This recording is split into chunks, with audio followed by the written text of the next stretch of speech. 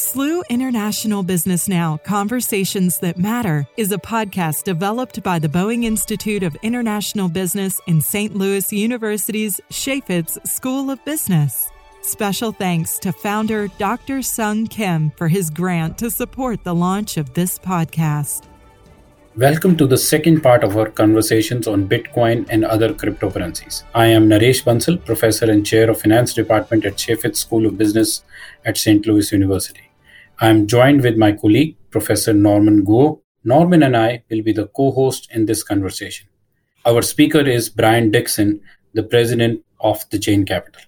As we continue with the second part of our fascinating conversation on Bitcoin and cryptocurrencies. Thank you so much. I appreciate you having me today.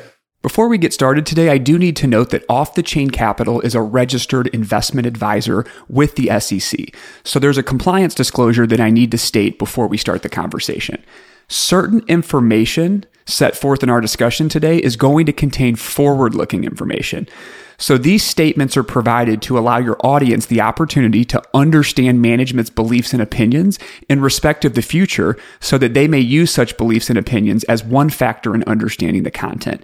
These statements are not guarantees of future performance, and undue reliance should not be placed on them. And such forward-looking statements necessarily involve known and unknown risks and uncertainties, which may cause actual performance and financial results in future periods to differ materially from any projections of future performance or result expressed or implied by such forward-looking statements. Although forward-looking statements contained in this presentation are based upon the management of the company, what they believe to be reasonable assumptions, there can be no assurance that forward-looking statements will prove to be accurate, as actual results in future events could differ materially from those anticipated in such statements. The company undertakes no obligation to update forward-looking statements if circumstances or management's estimates or opinions should change, except as required by applicable securities laws. And I also want to note that digital assets contain a high degree of risk and uncertainty. Brian, I would like to discuss the role of Bitcoin for corporations. We know people may hold Bitcoins for investment. Why do companies hold Bitcoin or cryptocurrency? I know your company provides crypto consulting services to corporations. What can crypto do for a company? Sure. So the big thing that we're seeing right now in terms of corporations is buying and holding digital assets as part of their treasury reserve strategy.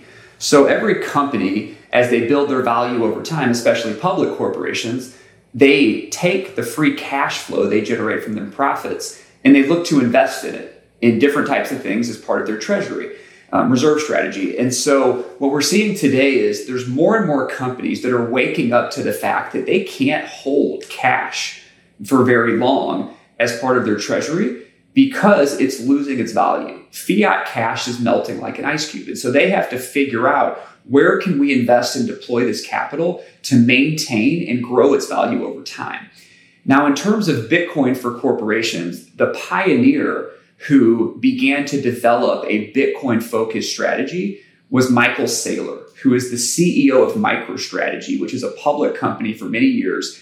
MicroStrategy, the business, develops business intelligence and analytics software. So they're very successful in that business model. They generate probably 50 to 100 million in profits a year. So he tasked his team a few years ago. He's like, we got all this cash. The central banks are printing too much money. Our cash is losing value. Where can we continue to invest our capital so we can maintain or grow its value over time? And so his team went out and researched every single asset class they could: real estate, stocks, bonds, municipal treasuries, all sorts of different things. And what they came back with was that there is not a single asset that we think can provide a better ROI into the future than Bitcoin. So they ended up going down a very deep diligence path to try to understand this.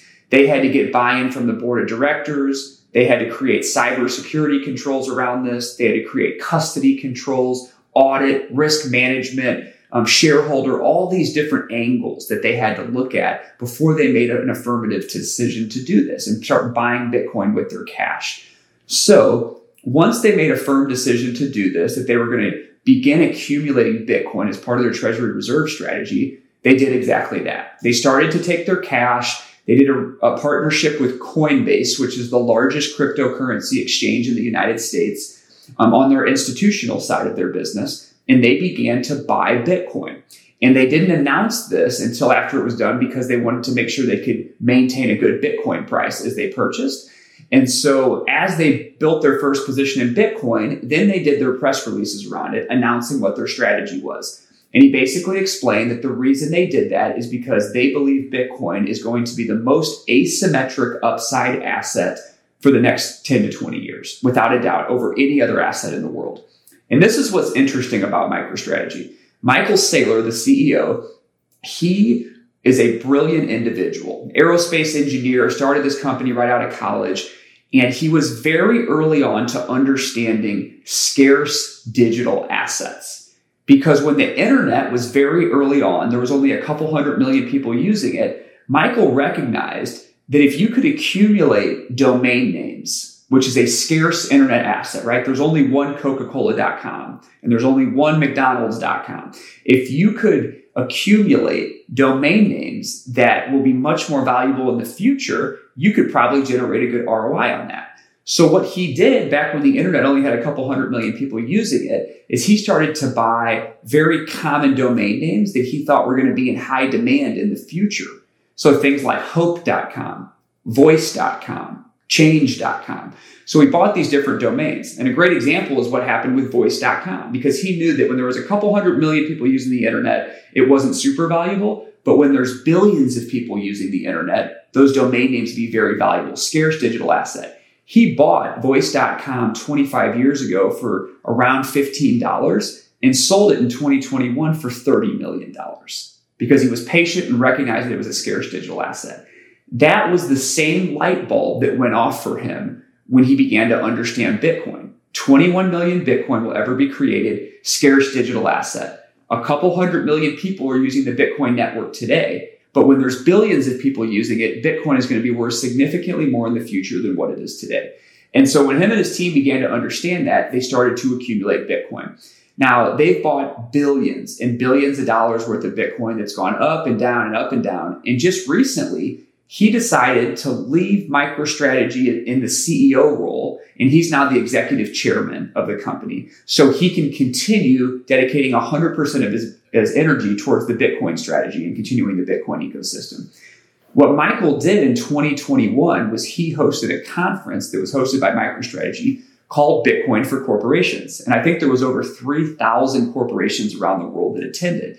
And what he did was he gave interviews and video content and digital materials where he published his playbook for exactly what he did with MicroStrategy to accumulate Bitcoin as part of their treasury reserve. And then they hosted the online conference again this year and hit an even larger audience. So there's more and more corporations that are getting interested in the strategy, and they want to take a percentage of their treasury portfolio to acquire Bitcoin because they see it as this new digital gold that will increase in value over time. And so, some corporations have other types of digital assets beyond Bitcoin. I believe the main reason that most of them are buying them is for the return on investment opportunity. They think the asset will be worth more in the future and will be able to outperform other assets. So Bitcoin today is the most common crypto asset that we're seeing corporations add to their balance sheet, but we haven't even scraped the surface for where that's going to go in the future. And this is why. Right now, Bitcoin is characterized as an intangible asset by FASB, the Financial Accounting Standards Board, who writes the rules for GAAP accounting. So this is what that means. If you're a public company and you buy Bitcoin and Bitcoin goes up in value, you cannot mark that appreciation up on your books. But if Bitcoin goes down in value, you have to mark the depreciation against your earnings. So it hurts you on your quarterly reports if that occurs. FASB announced, I believe it was in November of last year, that they are going to be revising the characterization rule for Bitcoin. So we don't know what they're going to revise it to yet, but my assumption would be that Bitcoin will be revised in terms of GAAP accounting from an intangible asset to something to the likes of an investment asset. And what that will mean is if they do that, you invest in Bitcoin as a public company, you'll get to market when Bitcoin goes up. So it'll directly show a performance boost on your books. And it won't only damage you if it goes down. You'll be able to show the appreciation of Bitcoin as well. When that occurs, my projection is that somewhere between $700 billion to $1 trillion of public corporation treasury reserve capital will flow into Bitcoin in a very short period of time. Because we know that public companies are keeping a very close eye on this rule. And I would like to think that a lot of them probably already have the institutional infrastructure set up to do the Bitcoin purchases, like the ones that are interested in this strategy. They're just waiting on this rule to change. So whenever FASB changes this rule and Bitcoin is more friendly for a public company to add it to its balance sheet, I think we're going to see a huge amount of institutional inflows of capital specifically into Bitcoin. Thanks, Brian. So now let's focus on the role of Bitcoin in international business. There is an accelerated shift toward digital payments and the use of digital currency. How is Bitcoin or cryptocurrency different from the traditional fiat currency in global payment? Yeah, so the traditional fiat system of currency is a decided upon supply by a group of individuals that are sitting around an oval table, with the central bank or Federal Reserves around the world that will then create the monetary policy. They get to elect when they go to their computer and hit Control P to print more money. And when that happens, it's damaging. It's damaging to society. It creates inflation and our purchasing power decreases. That's one of the things. Also, fiat currency is also how wars are financed around the world. There's a lot of money that gets printed for the military industrial complex, and wars are based around, banks and central banks financing both sides of the wars all throughout history. So there's actually a lot of freedom related issues when you get down into the meat of fiat currency, and a lot of harm that it creates, the way that it can be manipulated and devalued and just printed whenever they choose. When you look at Bitcoin, and so in your question, you asked about Bitcoin and cryptocurrency. So I'm going to use Bitcoin as an example because all these other cryptos have different use cases. Some of them are trying to be payment mechanisms with privacy and other things like that. But I'm going to focus on Bitcoin for this argument just for now.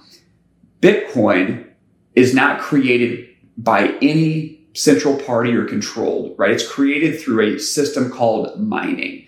And when you mine Bitcoin, what's occurring is you have a system of computers that are hardware devices that have very specific computer chips in them called ASIC chips.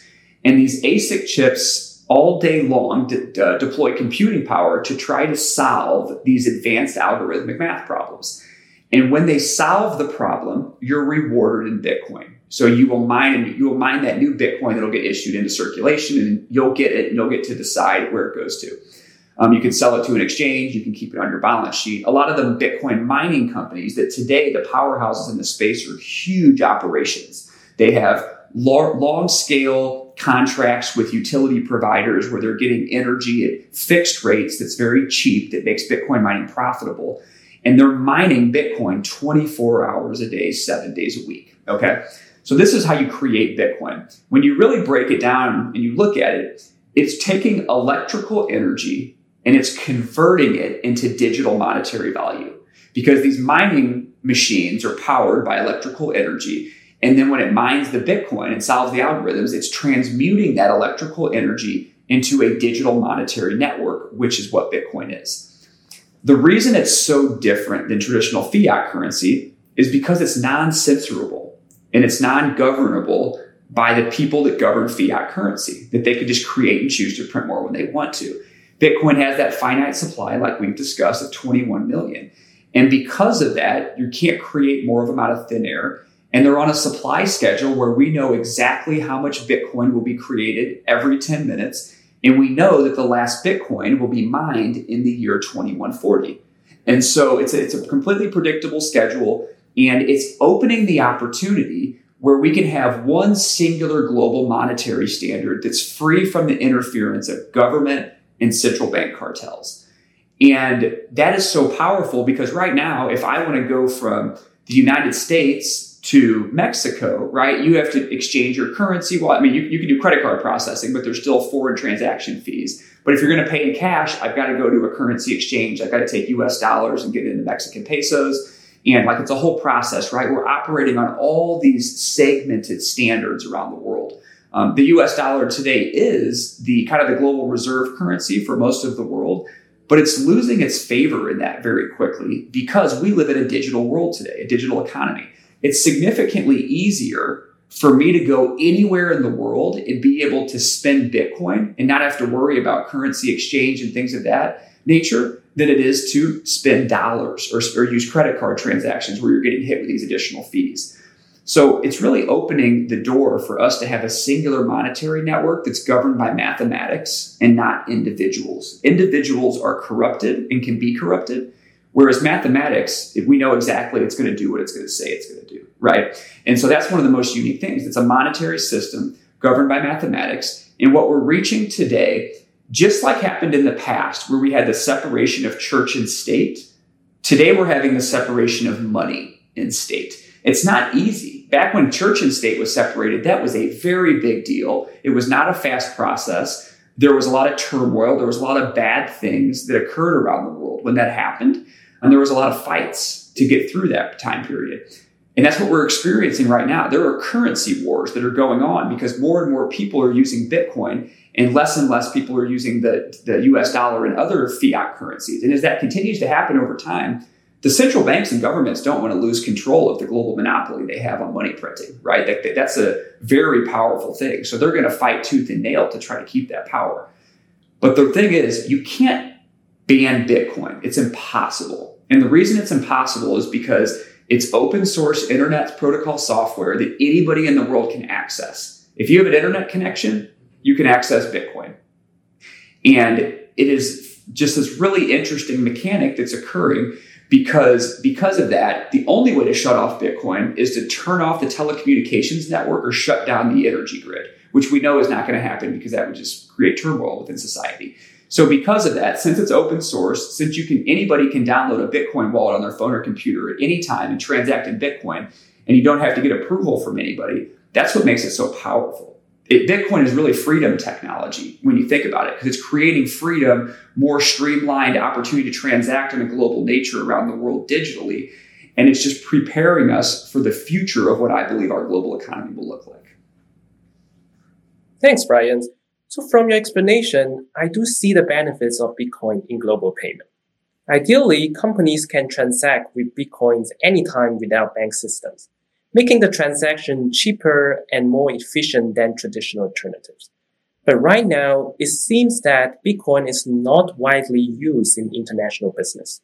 What's the challenge facing Bitcoin now as a global payment method? So the biggest challenge today is we're going through the fight phase, the currency fight phase right now. And because of that, there's regulatory challenges with Bitcoin and other digital assets in terms of how they're characterized and taxed, which prevents people from wanting to use them as a payment mechanism. And so I'll give you an example. In the United States, Bitcoin is viewed as digital property. So if I buy Bitcoin and I sell Bitcoin, I have a taxable implication there. It could be a gain, it could be a loss, right? And that's an issue because if I go buy a cup of coffee in the United States with Bitcoin and I bought that Bitcoin at $20,000, and then by the time I bought that cup of coffee, Bitcoin was worth $24,000, I'm going to have a capital gains taxable implication for buying that cup of coffee because the value was more. Now that's not reasonable, right? Like because of that tax characterization, that's why nobody is spending Bitcoin like they could be if Bitcoin was characterized as currency or legal tender. We're seeing other countries around the world, largely ones that are underdeveloped and have suffered extremely from hyperinflation, and they're starting to pass new laws making Bitcoin legal tender. Last year, El Salvador was the first country to do so. They passed a law making Bitcoin, along with the US dollar, their legal currency. So what they've done is they launched an app that got rolled out to the millions of people in their society where they can go on, they can transact and accumulate Bitcoin, and now they can go to all their vendors around the country, and instead of paying for it with a card or with US dollar, they can send Bitcoin to pay for their groceries or a cup of coffee or gas or whatever that is. It has grown incredibly fast. I think over 50% of their country is now using Bitcoin as their legal tender. And we're starting to see that pop up more in other areas. There's other smaller countries that have passed these laws as well. I think the largest country that I've seen that has a bill before Congress to make Bitcoin legal tender is Brazil. I think Brazil's got about 215 million people in their country. And so if that passed, that would be a really big deal because that's a very large sized country that would be transacting in Bitcoin now. I think that's what we're going to see. We're going to see the countries around the world that have suffered most from the devaluation of their currency by the excessive money printing. They're going to opt out of the fiat standard faster and into a Bitcoin monetary standard faster. Then over time, the larger countries that have Bitcoin characterized as property, where there's a taxable implication, they're eventually going to be forced to opt into a Bitcoin monetary standard because everybody else is going to be using it. So they're going to elect to do so. It's going to take time. I think that this is a much longer process than people realize, but I do think we're seeing tremendous acceleration in adoption of Bitcoin.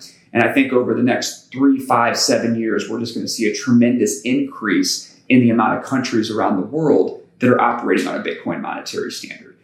The challenge right now is that not only do we have those tax implication issues, we also have very powerful organizations around the world that are fighting to slow down the adoption of Bitcoin.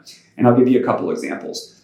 The United States government, back in, I think it was 2013, when Bitcoin went through one of its bull cycles and it went from a couple $100s up to about $1,300 before it dropped back down. The US government held congressional hearings at that time to decide if they should try to ban Bitcoin. In those congressional hearings, they found out that they couldn't. One, because Bitcoin's open source software, so you can't shut it down. It's global, it's decentralized. There's no person that could just turn the Bitcoin switch off.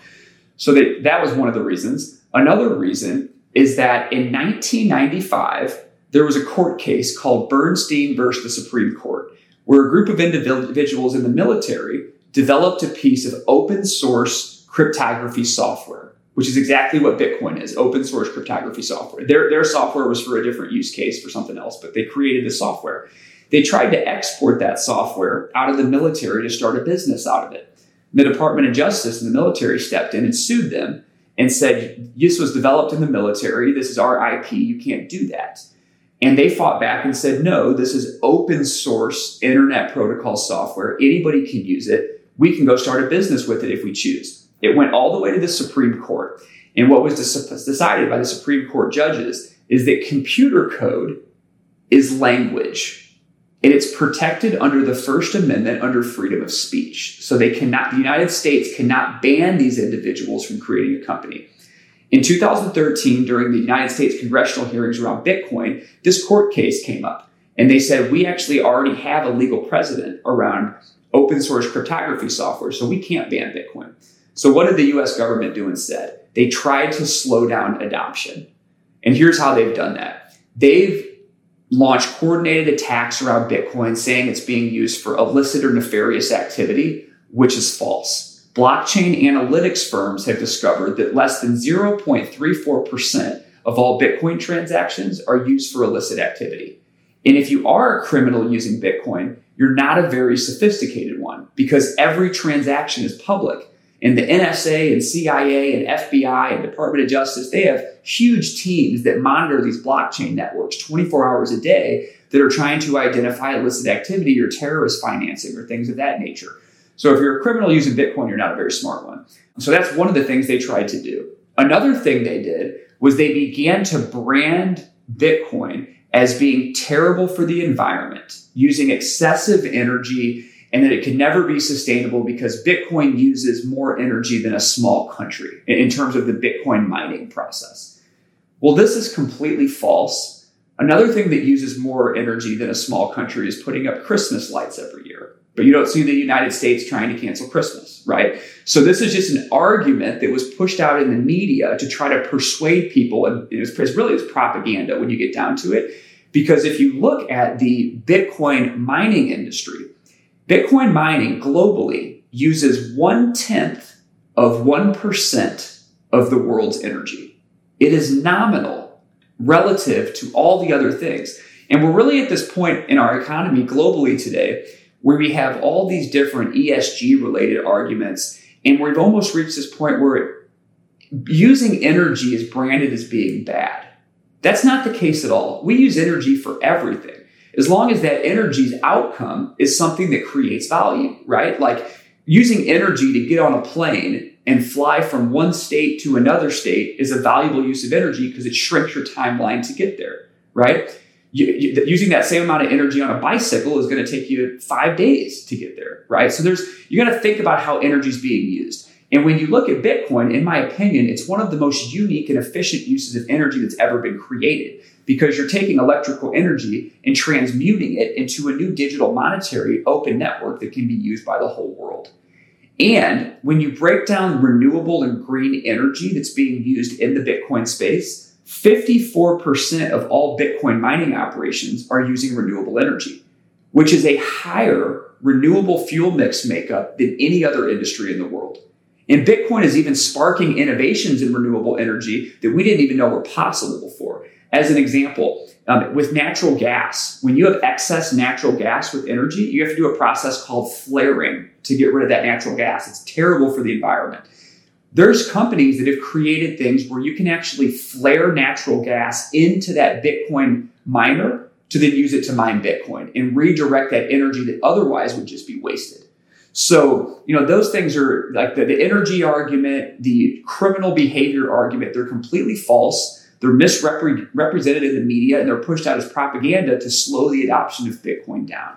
And so those are some of the challenges that we're facing today. But in time, with further education, people will begin to understand that this is not the case, and they'll understand the value of Bitcoin and the energy that's being used to create it. And I think that will continue to grow the network. So Brian, you have given us a good introduction on the applications of the cryptocurrency, the application, the challenges, and the misrepresentation. So I'm going to shift a gear a little and ask you that we noticed that the central bank is doing research on its own digital currency. So what's the difference between the central bank's digital currency and Bitcoin? So the biggest difference at face value is that a central bank digital currency is no different than the current fiat standard. Central banks will create, they're often referred to as CBDCs, central bank digital currencies. So a CBDC is a digital version of the US dollar. It does not solve the problem of printing excessive amounts of them or digitally creating new central bank digital currency dollars. It's still going to have the same inflationary mechanism over time where we as consumers will lose our purchasing power. And central bank digital currencies are actually a very concerning thing when you get down in the details with them. The reason that is because you now have a digital dollar that can be turned off. Your bank account can be turned off if you do something the government doesn't like, or if you continue to operate in society in a fashion that the government doesn't agree with. They can go directly to your digital dollar and just turn it off, and then there's nothing you can do about it. So this is something we're actually seeing in certain areas of the world. China is trying to implement a digital yuan. And with the digital yuan, it is going to be associated with an individual's social ranking score. And in China, they have a social ranking score where it's a 5-point scale. And if China elects that your social ranking falls at around a 3 or below, you may get slower internet speeds, poorer healthcare. So they're creating this dystopian society of control with authority that is just completely outside the bounds of what's reasonable. And that's what's going to happen, in my opinion, with central bank digital currencies. They're going to create a digital currency, and that will enforce a level of control that we have never seen in history before. It's a very scary thing when you really think about it. With Bitcoin, they can't do that because they don't create Bitcoin, they don't control it. So that's why it's so important that we push forward on a Bitcoin monetary standard as opposed to a central bank digital currency standard. Thank you once again for the time you have given us to introduce Bitcoin and other cryptocurrency concepts and explaining how these currency technologies can be effective in the international marketplace. Before we close, do you have any additional comments or suggestions for our audience on these topics? Yeah, so the only last thing I'd like to close on, and I really appreciate the opportunity to speak with everybody today in your audience, is we're reaching an interesting point right now in society where our politicians and our governments around the world are increasingly lying. And so what I would say is pay attention to what people do and not what they say. And that's very important when it comes to monetary policy, because monetary policy affects all of us and affects the dollars that we work hard to earn. And when you see the actions that are being taken by governments and central banks around the world, you will come to a conclusion faster that Bitcoin is freedom from this existing failing monetary standard. So spend the time, dedicate the energy needed to really understand Bitcoin and these other digital assets. And I think everybody has their own light bulb moment at one point or another. And when it clicks for them, they realize how important and valuable this technology is going to be for the future. So once again, I really appreciate the opportunity to join everyone today. I appreciate your attention and listening, and I hope it was valuable. Thank you for tuning in to the SLU International Business Now Conversations That Matter podcast. We invite you to subscribe to this podcast series so you don't miss any future episodes. To learn more about the Executive Master of International Business program, please visit biib.slu.edu. Again, that's biib.slu.edu.